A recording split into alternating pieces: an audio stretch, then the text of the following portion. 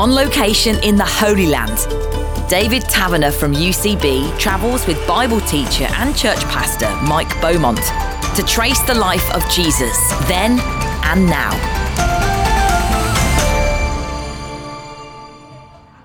As we follow the life of Jesus, we're focused in just at the moment on Holy Week. And this conversation is called His Anguish. And it reflects what moment that's recorded in the Bible, Mike? Oh, it reflects one of those moments when Jesus expressed deep anguish over what he knew was about to happen to his own people. Remember, he'd grown up as a Jew, he was a Jew, and he knew what was down the road for Israel. It would all come to pass in the Jewish-Roman War, 66 to 70 AD, and it would climax in the total destruction of the temple and the city, just as Jesus prophesied. And rather than have any hint of, it serves you right, you should have accepted me, as he looks forward prophetically and sees that, his heart breaks with anguish over what he sees about to happen. Maybe it would be good just to hear the words from the Bible. Yeah, let's do that, shall we? Well, it's recorded for us in Luke 19, verses 41 to 44. And just to set it in context, it's actually part of what happens as Jesus rides into Jerusalem on that Palm Sunday that we look at in another episode. But this is a little snippet that happens within that whole thing. So here's what Luke records. As Jesus approached Jerusalem and saw the city, he wept over it and said, "If you, even you, had only known on this day what would bring you peace, but now it's hidden from your eyes. The days will come upon you when your enemies will build an embankment against you and encircle you and hem you in on every side. They will dash you to the ground, you and the children within your walls. They won't leave one stone on another, because you did not recognize the time of God's coming to you." Are there many occasions in the Bible where there's a record that Jesus actually wept? No, do you know what? There aren't. Probably the only one is when he weeps at the graveside of his friend Lazarus, and that shortest verse in the Bible, Jesus wept, underlining, of course, his very real humanity. That even though he knew what the outcome was going to be for Lazarus on that occasion, he would raise him from the dead, he still experienced the pain, not so much of Lazarus gone, but the pain that he saw his sisters Mary and Martha experiencing.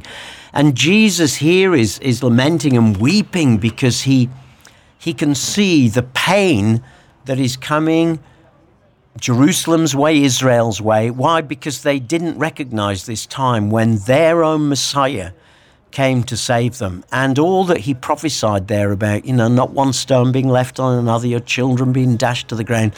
Sadly, these are the things that happened as the climax to that 4-year war, when Rome had decided it had enough and absolutely devastated the city and the temple that lies just so close to us as we look across the Kidron Valley to it.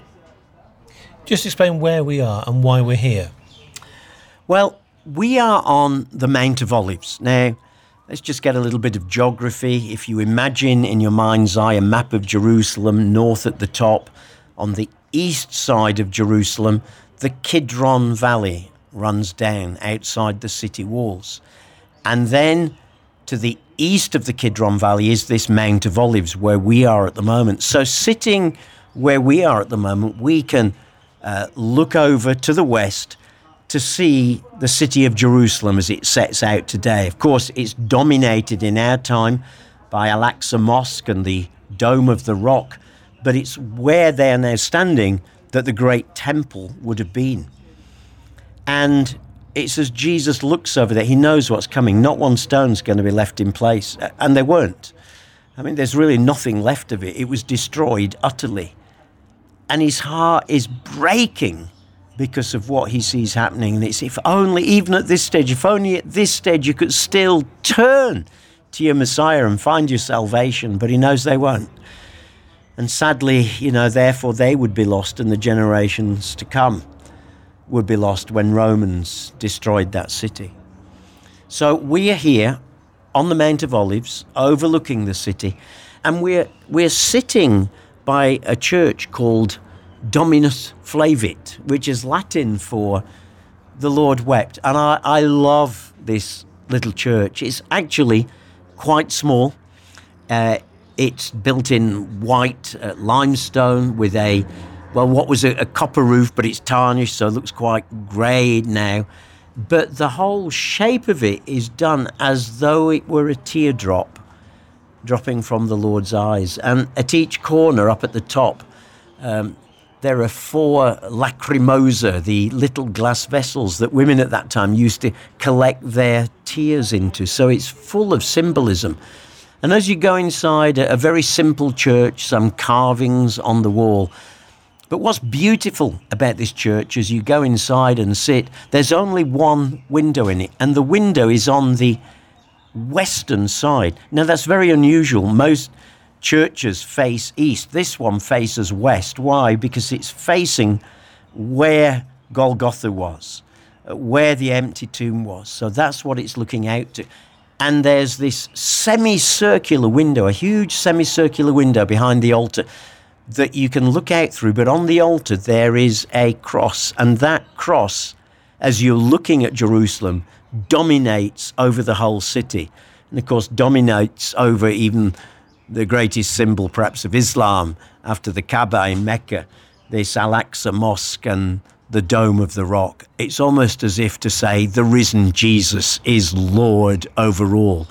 And you might reject him, you might turn away from him, you might deny him, but he still wins and he still reigns. Because of its association with teardrops, just take me back to what you were just saying about the ladies, the women who collected their teardrops in these little glass vessels. What's that all about? Well, there was thought to be something rather special about tears.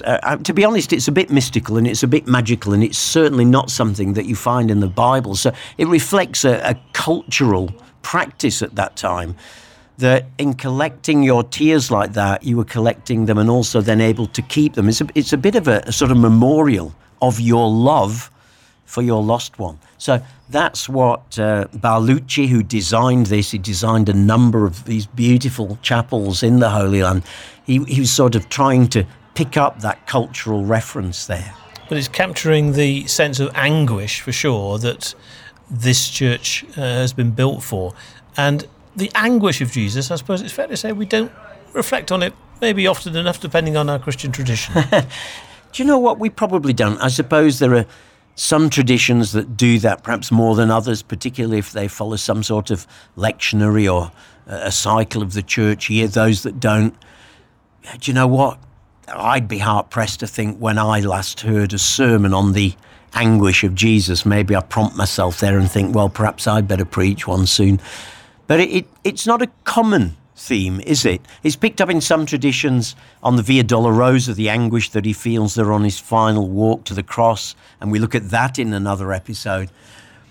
But the thought that Jesus feels anguished about things, deeply, deeply constrained in his heart, that he feels pain, the thought that Jesus feels pain over something, is actually a really powerful thought for us to have, isn't it? You know, he felt deep, deep pain then over what he knew was about to happen to Jerusalem. But since we've called our series Jesus Then and Now, I suppose then we have to think, well, what would it be that Jesus would feel deep, deep pain? What would bring Jesus to tears these days? I find that very challenging to think about. It's a challenge for us today, because what would bring us to tears? Yeah, and you know what? I suppose very often for many of us, it's not very much, if we're honest, unless it touches me or my family. At that point, of course, we're all very quick to be moved. But I wonder what brings us to anguish, what brings us to tears. You know, getting news from around the world now is easier than it ever has been before, hasn't it? We turn on our TVs, we open our phones, we look at our apps, and it's so easy to skim the news and think, what's happened? Oh, yes, he's invaded this country. Oh, yes, There's been an economic crash there. Oh, there was a disaster with a plane or a bus there. But one of the little things I've just tried to teach myself to do over the years is when I see things like this, do I always feel anguish over them? No, I don't, if I'm honest, because I'm not emotionally connected to them. Some move me more than others. There are some where I do feel anguish. But what I've tried to do with all of them is to let them sort of prompt me and stir me to offer up a quick prayer. Here's a quick example. Whenever an ambulance passes me with its lights and its siren on, and I probably do this because my father used to be a paramedic many years ago, I lift a quick prayer up for that person, whoever it is in that ambulance. Now, who knows what might happen if we as Christians were to feel a little bit more anguish, a little bit more, oh, wow, I wonder what's going on there. Even if it's not the deep anguish that Jesus did, at least to have that concern of thinking, my goodness, this is a challenging time, isn't it? And then to turn that in a prayer to our Heavenly Father, who loves to hear our prayers and who does love to listen, as we've seen in another episode. Who knows what that could bring about? And this little church, which, as you say, Dominus Flevit, representing the teardrops, if you like, even of Jesus, we're acknowledging, are we, that he was actually distraught from what he could see was going to be happening? Incredibly distraught. Jesus was able to see what was coming so often, and personally, I don't think that was because he sort of used his divine power at that moment, because I think that leaves us with a sort of Clark Kent Superman type model of the incarnation, where one minute he's Jesus, the man here on earth, and then he sort of just pulls back his jacket a bit and, just seen into the future, and he's Superman, he's God. He really did become a human being. The New Testament stresses this again and again. Yes, he was still God, but God who fully and completely became a true, real human being. So how did he know things about the future? How did he know Lazarus was going to rise again? How did he know that Jerusalem was going to be destroyed in the way that it did? Well, I think his Father told him, like Father can tell us. He gave him what the New Testament calls a word of knowledge, knowing something that you can't just know. It would be easy to say, well, he just read the political writing on the wall, didn't he? Well, I don't think that's good enough, because do you know what? There were lots of messianic riots during the lifetime of Jesus. Most of them were quickly put down by Rome. But to see that there would be an uprising that would lead Rome eventually to say, enough is enough, that is it, and destroy this city and destroy that temple that had been there ever since it had been rebuilt after the exiles returned, and then much expanded and beautified by King Herod the Great. To think that the very center of faith for God's people would be destroyed. No one could see that out of political astuteness. Jesus saw this because, quite simply, he spent time with his Father and prayed, and the Father showed him it, and it moved him to anguish and tears and to prayer. Are there any other examples in the Bible where we get a sense of Jesus' heart for Jerusalem? Yeah, do you know what? There's one just a few chapters earlier, again in Luke. It's in Luke chapter 13 and from verse 34. And once again, we get an example here of Jesus' anguish and sorrow over Jerusalem and his own people. And here we read Luke 13:34, "O Jerusalem, Jerusalem, you who kill the prophets and stone those sent to you." In other words, you who constantly reject God's messengers. The same idea that he'd had in the later passage that we've been looking at here, when they rejected the one that God sent. You did not recognize the time of God's coming to you. You didn't recognize that Messiah was coming. Well, throughout the ages, they killed the prophets and stoned those sent to them, Jesus said. But then he goes on to say, rather than you're a wicked, miserable lot and you deserve to have God wipe your hands of you. No. How often I have longed to gather your children together, as a hen gathers her chicks under her wings. But you were not willing. So look, your house is left to you desolate, and I tell you, you will not see me again until you say, blessed is he who comes in the name of the Lord. So again, Jesus is showing his concern, his anguish there, his knowledge of what's going to happen. But what does he want to do? He said, oh, my heart aches. I would just love to gather you. And perhaps all of us have seen, hens or wildlife gathering their little ones to themselves under their wings. What a tender picture of our God in heaven, that he wants to gather us to himself as intimately as that, to draw us close, and with his wings to protect us. A very Old Testament image from the Psalms, of course. The Lord will protect you beneath his wings. And there once again is his pain, his anguish, his longing that people just wouldn't see what God wanted to do for them, wouldn't listen to the prophets that he'd sent, wouldn't listen now to the Messiah that had come among them. And from this particular vantage point, looking across, as you say, to Old Jerusalem, Jesus' sights would have been on Jerusalem, of course, from here. And that didn't stop him. The anguish didn't stop him.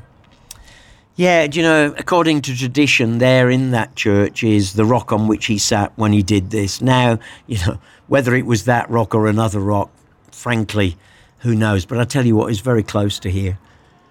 And he did look across, and he saw what you and I can see now as we look. The Kidron Valley down below us, the old walls of the city still remaining in this part, but where should be the temple? No temple anymore. A lot of the old buildings destroyed, and the pain that he must have felt as he looked across and saw that view. I suppose it's a bit like any of us. Just imagine sitting looking over at whatever your favourite view is in life, some beautiful place, some beautiful scene, and yet God's told you, do you know what? Within 30, 40 years, I am utterly going to destroy this and everyone in it. I think our hearts would be, what? But this is so beautiful. And God, how can you do that? That's your temple. I mean, here's the crazy thing. This is the temple of the Lord. It was supposed to be all about him. And God says, but you have drifted so far away from me in your hearts that house is meaningless. And it's so meaningless, I'm going to remove it from my sight and you with me. It's one thing getting emotional, if we can put it like that, for people, for friends, family and so on. But this is a city. Yeah, I'm sure it was, well, one, because of the people who would be in the city. But two, you see, this city had a long, long history, didn't it? It goes right back to the Old Testament. It was there on that city that God tested Abraham by calling him to sacrifice Isaac and intervening and providing a lamb himself instead on the very place where Jesus, the Lamb of God, would be offered. It would be the place that King David would make as his capital. When Joshua and the people of Israel entered the promised land and began to take it, there were certain cities they couldn't take. And there was one right here in front of us. It was called Jebus at the time, inhabited by the Jebusites. And they simply couldn't take it. It was too strongly fortified. And it stayed like that, sort of a little enclave within their midst, until the time of King David. And King David managed to conquer the city by sending his men and climbing up the water shaft that went up onto the inside of the city and attacking them from within. And he made this his dwelling place. He made this his home. He built a temple here, and it was here that God promised him that a temple would one day be built, not by him, because he said, you've had too much blood on your hands as a warrior, but rather by your son. And Solomon built that first temple. So it has a long, long history. This is a city full of the promises of God, going right back to Abraham, going right back to David, going right back to Solomon. It was full of history, frankly full of ups and downs, as well as people trusted God and didn't trust God, trusted him through good kings of that city, like King Hezekiah, who trusted when Assyria came to try and take the city, and they couldn't because he spread out their threatening letter in the temple before the Lord. Wicked kings like King Manasseh, who even sacrificed children down in this valley.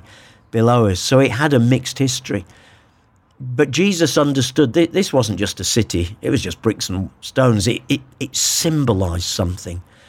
And in the Psalms, of course, many of which David wrote, it spoke about God having chosen this city because he loved it, to set his name here on earth, to be his throne here on earth. And that's how the temple was seen, the Holy of Holies, his very throne here on earth. So this was full of history. This was full of God. And it was all going to be destroyed. I've heard it said that we should pray for the peace of Jerusalem. Does that relate back to what happened then? Yes, I think it does, although I have to say that I think that verse is sometimes slightly misused. It's in the Psalms, and it's an appeal to the Jewish people to pray for their own city, to pray for their own capital. So at that level, it is simply the equivalent of Jesus saying to you and I, Mike, David, I want you to pray for the peace of the UK. I want you to pray for London, the capital, the government, all that happens there. Now, there are some Christians who take that and almost make it a mantra that because the Bible says pray for the peace of Jerusalem, every single Christian ought to be praying for the peace of Jerusalem. And if they aren't, then they're being disobedient to Scripture. I have to say, I think using the Scripture like that is really taking it out of context. But in context, absolutely, it was calling upon God's people to pray for the protection of their own capital city. Why? Because God had made promises over it. As you're reflecting on Jesus' anguish in this place, what does that help you with as you deal with your own anguish and your own life's troubles?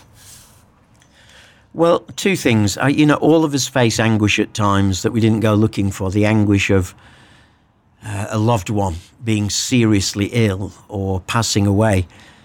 And what this anguish tells me is first and foremost that my Saviour went through anguish himself. Whatever it is that I'm going through, he understands. I can bring it to him. He will not turn me away.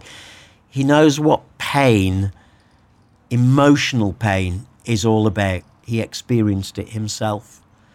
So I find encouragement from that. But second, I find provocation, because I'm challenged once again, as I think I said earlier, that what is it that I get in anguish about? What is it that troubles me these days enough to earnestly seek God about? When I see refugees fleeing from their war-torn country, when I see women being turned into sex slaves, promised that they'll be given a job if they come to the West and then suddenly find they've been turned into prostitutes. Thank God for organisations, Christian organisations often, that get involved on the cutting edge with things like that. But when I see that on TV, does that give me anguish? Do I call out to God? So from his anguish here that we recall at Dominus Flavit and this tear-shaped church, I get both encouragement that he understands my anguish in those times of life, but also provocation that maybe there ought to be a few more things in life that I do experience anguish over, and then turn that into prayer. And those verses you read from, I think it was Luke chapter 13, the lament of Jesus, made me think, have we lost the significance of lament in our modern world today? Yeah, do you know what? We probably have, and it's interesting, but there is a trend, a movement within Christianity at the moment, and it started among scholars, but I think it's filtering down, that we have lost something of lament, that we've lost what it means to bring our sorrow before God without needing to get fixed quickly, without needing to go to the front of the meeting and get a quick prayer and be sent home with everything sorted out. If that happens, wonderful. But there are laments in the Psalms, loads of laments in the Psalms. The book of Lamentations, the whole book is that. A lament, weeping over this city when it was destroyed the first time by the Babylonians. So maybe there ought to be more room for lament, where we bring our sorrow, our sadness before God, and we pour out our hearts and we sob before him. without feeling the need to get fixed quickly, and knowing it's okay to bring those feelings to him. We're in a city, Jerusalem here, which brings together people from all around the world, and people experience and express their sorrow, I'm sure, in different parts of the world in lots of different ways. You know, we Brits, as it were, stiff upper lip and all that. Yeah, hang around here for long enough and listen to a funeral and listen to the weeping and the wailing, and you'll hear that in many cultures it's very different. I sometimes think in the West, you know, we so suppress our feelings at times like that, or we let them out, but in the wrong way. You know, like we tell everyone on Snapchat or on one of the other social media channels, you know, and we pour it all out there, but it can be pretty superficial and pretty dressed up for our readers, as it were. Maybe it wouldn't be bad every so often to say, do you know what, for goodness sake, lose that stiff British upper lip, or that French lip, or that Canadian lip, or that Hong Kong lip, because we know there are people listening to this podcast all over the world. And understand, it really is all right to cry. Remember, at Lazarus' tomb, Jesus wept. That doesn't mean he just went, and that was it. He wept. This was one of his best friends. He felt pain for Martha and Mary, and he sobbed his heart out. What an encouragement to us, that is, that at times it's okay for us to sob our hearts out too. Just do it in the presence of Jesus and see what he would do with you. Is there any sense in which the way Jesus wept bitterly is any different to the rest of us? What a question. Well, look, he became fully, truly human. So I don't think there's anything mystical about his weeping. But I think the depth with which he did that weeping, so it wasn't different in kind. I think it was different in depth, because he saw it and he grasped it and it got his heart. And the trouble is, we in the West can be so busy today with our own lives and our own affairs that we just don't take time at times to let our hearts be gripped by what's going on in this world like his was. As we've come down to this little church, we've passed the tombstones of Jews who've been buried here. And there's a sort of strange irony about that. Yeah, all along this hillside, looking towards Jerusalem, is row after row after row of Jewish stone tombs, or in some areas of what's called ossuaries, which are boxes in which the bones of the dried out bodies were then put. And they're all facing towards Jerusalem. And the belief is among Jews that on the day that Messiah returns, they missed him first time, didn't they? On the day Messiah returns, when he calls forth his people, they will be able to stand up in their tombs and look straight towards Jerusalem and see him. Such a shame they didn't see him first time, isn't it? As we reflect then on Jesus' anguish at this point in Holy Week, if you like, just pray for us as we consider what that means for us today. Lord Jesus, we pray together for those who are weeping at the moment, for those who are mourning the loss of a loved one, the loss of health, the loss of home, the loss of a friend, the loss of a job.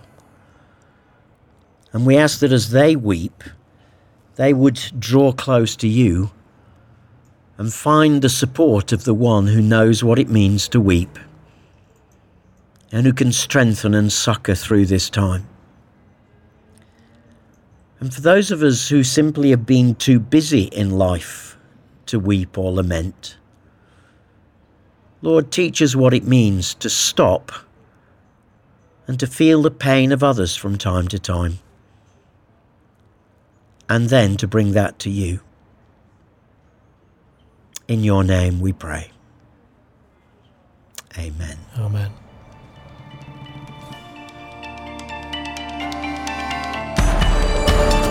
Mike Beaumont and David Taverner in the Holy Land, tracing the life of Jesus then and now. Check out the UCB website for the free episode guide with photos, Bible references, and background information. Go to ucb.co.uk/Jesus Then and Now. And you can hear more 30-minute conversations with Mike and David talking about the Bible on the UCB Player app.